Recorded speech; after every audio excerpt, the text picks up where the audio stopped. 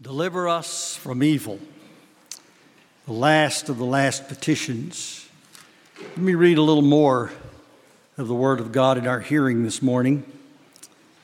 Where in the world did evil enter into the earth? Evil was already in the cosmos because of the rebellion of the angelic host under Satan. But evil was not on the earth. The Lord had created, and it was good. And He created man in His image. Male and female created He them in the image and likeness of God. And He was good. And the Lord placed the man and put him in the Garden of Eden to work it and to keep it. And the Lord commanded the man, saying, "You may surely eat of every tree of the garden, but of the tree of the knowledge of good and evil you shall not eat. For in the day that you eat of it, you shall surely die." Now the serpent was more crafty than any other beast of the field that the Lord God had made. The serpent said to the woman, "Did God actually say, 'You shall not eat of any tree in the garden'?" And the woman said to the serpent, "We may eat of the fruit of the trees of the garden, but God said, 'You shall not eat of the fruit of the tree that is in the midst of the garden, neither shall you touch it, lest you die.' But the serpent said to the woman, 'You will not surely die, for God knows that when you eat of it, your eyes will be opened, and you will be like God, knowing good and evil.' So when the woman saw that the tree was good for food, and that it was a delight to the eyes, and that the tree was to be desired to make one wise, she took of its fruit and ate. And she also gave some to her husband who was with her, and he ate it. Then the eyes of both were opened, and they knew they were naked, and they sewed fig leaves together and made themselves loincloths. And they heard the sound of the Lord walking in the garden in the cool of the day, and the man and his wife hid themselves from the presence of the Lord from among the trees of the garden but the Lord called to the man and said, "Where are you?" And he said, "I heard the sound of you in the garden, and I was afraid because I was naked, and I hid myself." He said, "Who told you that you were naked?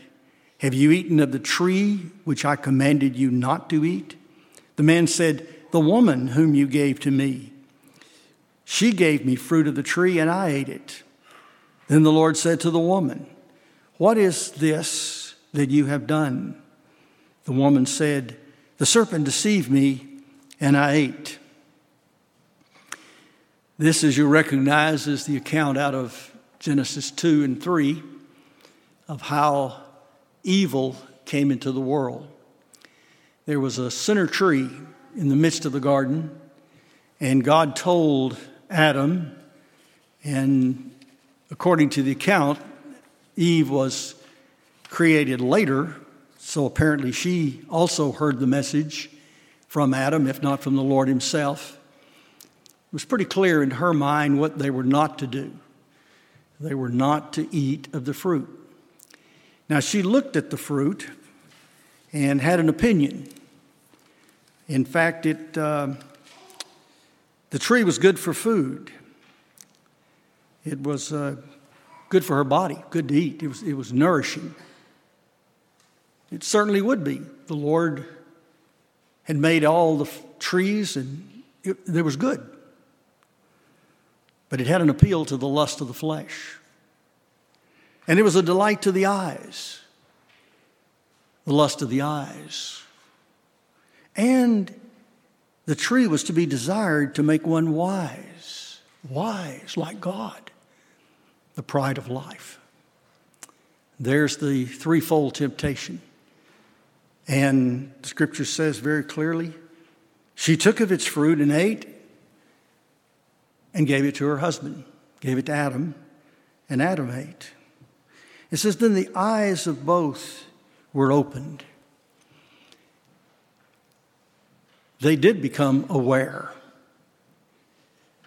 The tree of the knowledge of good and evil was something that the Lord wasn't quite ready for Adam and Eve to partake of just yet. It was not poison fruit. It was good fruit. And in time, according to God's direction, it's possible that he would have allowed them to eat of the tree of the knowledge of good and evil. Because the tree of the knowledge of good and evil gave that capacity to discern, to understand what good is, and by contrast, to understand what evil is. Up to that time, all they knew was good. There wasn't any evil. Everything they touched, everything they ate, everything they did was good, it was marvelous. They were living in a perfect environment. For those who think the environment causes sin, they need to rethink. They were living in a perfect environment. There was no proclivity whatsoever from around them in that perfect creation to do what they did. It was there for a reason. In time, humanity would know good and evil. In time, it would be discerned. In time, it would be distinguished. But what distinguishes good and evil is not the reckonings of immature man. It is the edict of the Almighty Sovereign God that determines good and evil. And it was not quite man's responsibility to take on the burden of determining good and evil and recognizing and discerning, because with that comes a grave responsibility. From that point on, you have to make decisions in order to live in the environment, in order to do the things that you need to do in multiplying and filling the earth and carrying out the great creation mandate. You're going to have to make judgment calls and decisions. And now you're the one that's going to have to decide, is this good? Is this evil? Is this something gray in between? It's a heavy responsibility to take on that responsibility of discerning good and evil. In fact, it's not even within all the human capacity. You remember when Solomon came to take over the kingdom from King David, he prayed to the Lord and he said, I am but a child. I have not the wisdom to discern for this people. And the Lord granted him wisdom. And even to this day, we refer to the wisdom of Solomon. James says, if you lack wisdom, ask God. That's where it comes from. You'll get it. You don't need to determine it yourself. That discernment that comes with determining the difference between good and evil is going to now become a perilous thing in the hands of an immature humanity. And now what's worse, the Lord's edict will be carried out. In the day that they ate of it, they surely died. They died in so many ways, not physically yet, but they died spiritually. They became separated from God. And that's why when God comes walking in the cool of the evening, he asks them, where are you? It's not a bad question to ask ourselves at any one time in our lives spiritually. Where are you? Well, I don't know exactly where they were, but they certainly were not where they were with God before they had sinned and disobeyed his voice. All they really needed, this is heartbreaking, all they really needed was to just obey God. Do what he said. Let God determine and discern. And you follow the Lord. You surrender to his point of view and get your morals from the Lord instead of seeking the capacity to determine it for yourself. It's interesting that the root word in the Hebrew for evil means to spoil, to break into pieces, to make worthless. And that's what evil does. Evil is a destructive force. In our text here, where we're asking the Lord to deliver us from this evil, it is to deliver us from that which destroys. And as we mentioned last week, it can be evil as an abstract reality in the world, or it can be the evil one. But in either case, it's about the same thing, because the Bible teaches us throughout a few things about the serpent or the evil one, and that is that he's a liar from the beginning.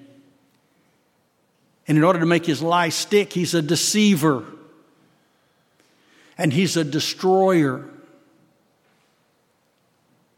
and he's an accuser of the brethren. Everything that it takes to be just a destroyer and a breaker into pieces, a pulverizer and a rendering worthless capacity is within Satan. And that's what he attempted to do with God's image. God's image on earth. Adam and Eve, male and female, man.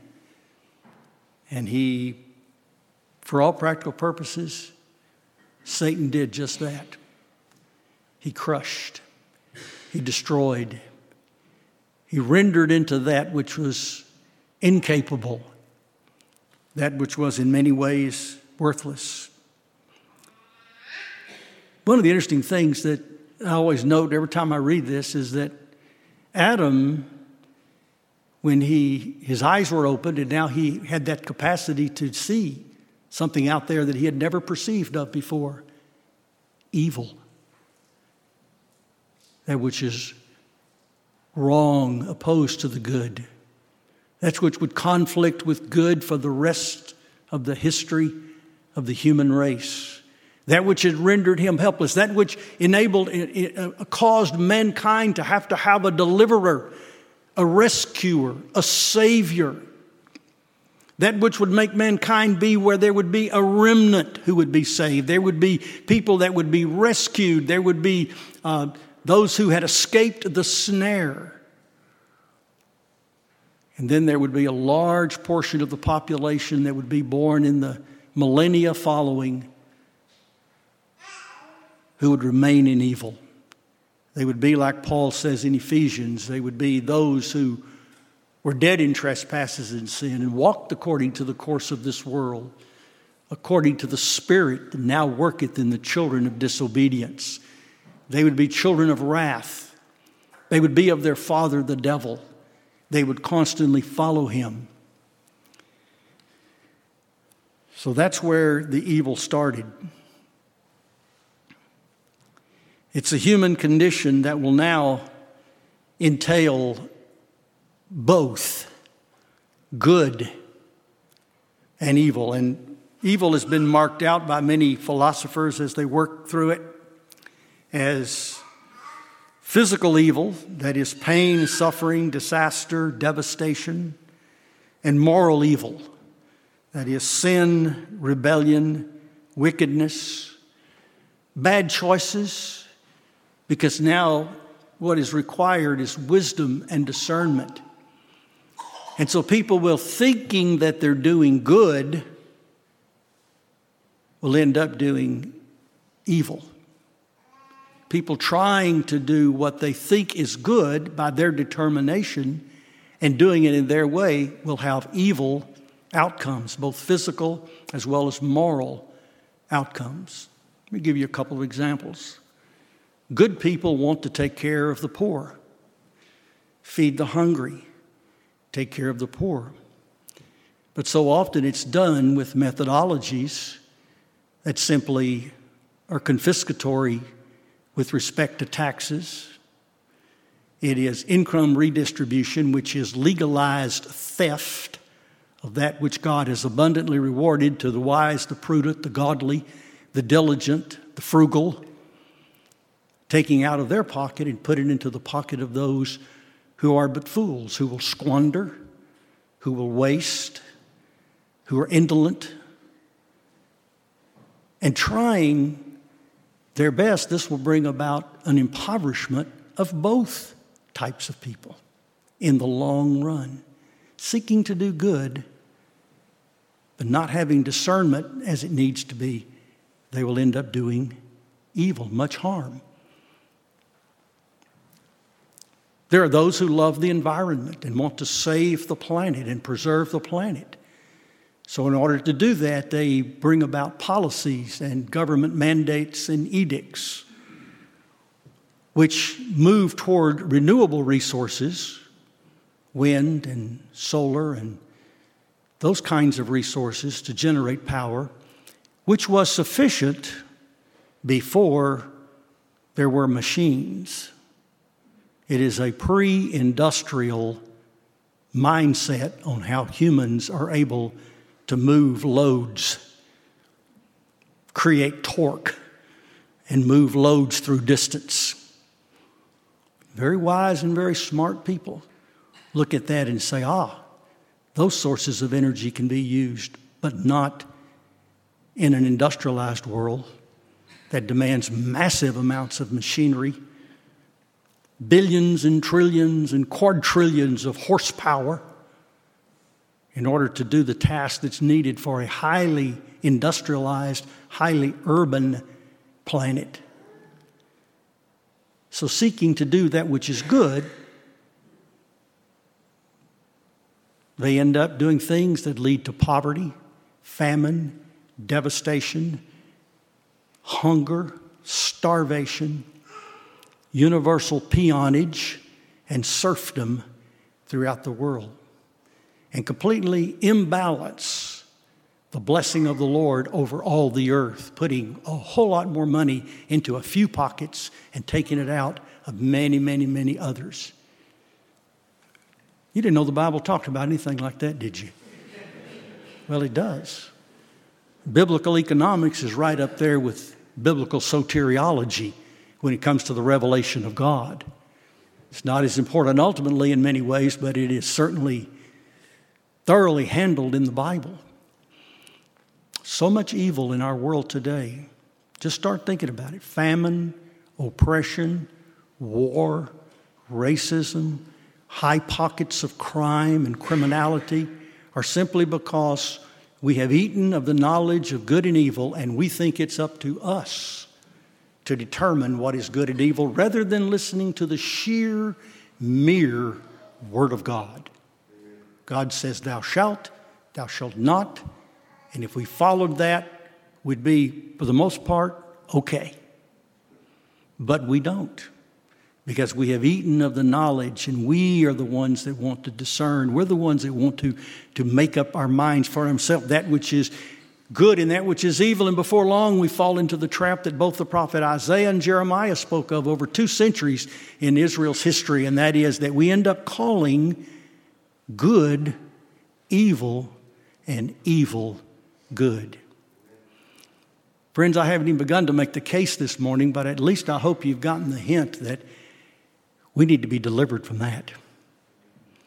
As individuals, as a race, as a nation, as a people, we need to be delivered from evil. We need to be delivered from evil. And that's really the only thing that the Word of God sets forth that we need to do in this regard. Listen to the words of the prophet. If I can find it here real quick, I think I can. Here's one. Jeremiah 4:22. For my people are foolish. They know me not. They are stupid children. They have no understanding. They are wise, and that's in quotes. They are wise in doing evil. But how to do the good, they do not know. Listen to the prophet Amos speaking. For I know how many are your transgressions and how great are your sins. Therefore he who is prudent will keep silent in such a time, for it is an evil time. That's an interesting thing. Therefore he who is prudent will keep silent in such a time, because it is an evil time. In the world of insanity and folly and postmodern thinking, the wise man the godly man, the biblical man, the man who has his knowledge of good and evil from the Word of God and not derivative of his own thinking, that person is deemed a fool. And to keep silent, to hold your peace. It's such an evil time. No matter what you say, it'll be distorted, it'll be warped, it'll be misunderstood. And then he continues with the injunction, verse 14. This is Amos 5:14. Seek good and not evil, that you may live. So the Lord, the God of hosts, will be with you. As you have said, hate evil and do good, and establish justice in the gate. It may be that the Lord, the God of hosts, will be gracious to the remnant of Joseph. Did you catch that? At the end of that passage is the hope of salvation. That's exactly what that phrase means. The Lord, the God of hosts, will be gracious to the remnant of Joseph. Who's the remnant of Joseph? Joseph, of course, is God's people, predominantly Ephraim, who was the largest and the most prosperous tribe of all the tribes of Israel once they got into the land of Canaan. They were the dominant tribe in the northern kingdom. This is the children of Jacob, the children of Israel, who received the special blessing in Joseph and is carried down to his people. Joseph was a savior of his people. He's a type of Christ. He saved his people from the famine in the land back in the days of the patriarchs and brought his father Jacob and all of his brothers and their families, 70 households. He brought them down into Egypt back in those days of the latter chapters of Genesis. There needs to be another one like Joseph, that is, another Savior.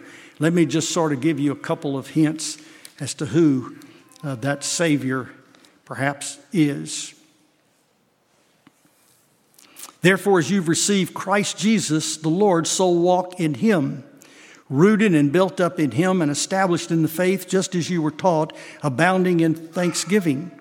See to it that no one takes you captive by philosophy and empty deceit, according to human tradition, according to the elemental spirits of the world, and not according to Christ. For in him the whole fullness of deity dwells bodily. And you will be filled in him who is the head of the rule and authority. In him you also were circumcised with a circumcision made without hands, by putting off the body of the flesh by the circumcision, having been buried with him in baptism, in which you were raised, and with him through faith in the powerful working of God, who raised him from the dead. In you, who were dead in your trespasses of your flesh, God made alive with him, having forgiven us all our trespasses, by concealing the record of debt that stood against us with its legal demands. Then he set aside, nailing it to the cross. He disarmed the rulers and authorities and put them to open shame by triumphing over them in Christ. There's where our wisdom is. There's where the good is. There's where the salvation is. It's in Christ. Christ alone.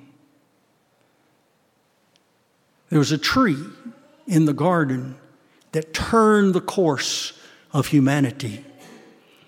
There was a tree on a hill outside Jerusalem that turned the course of humanity back to God.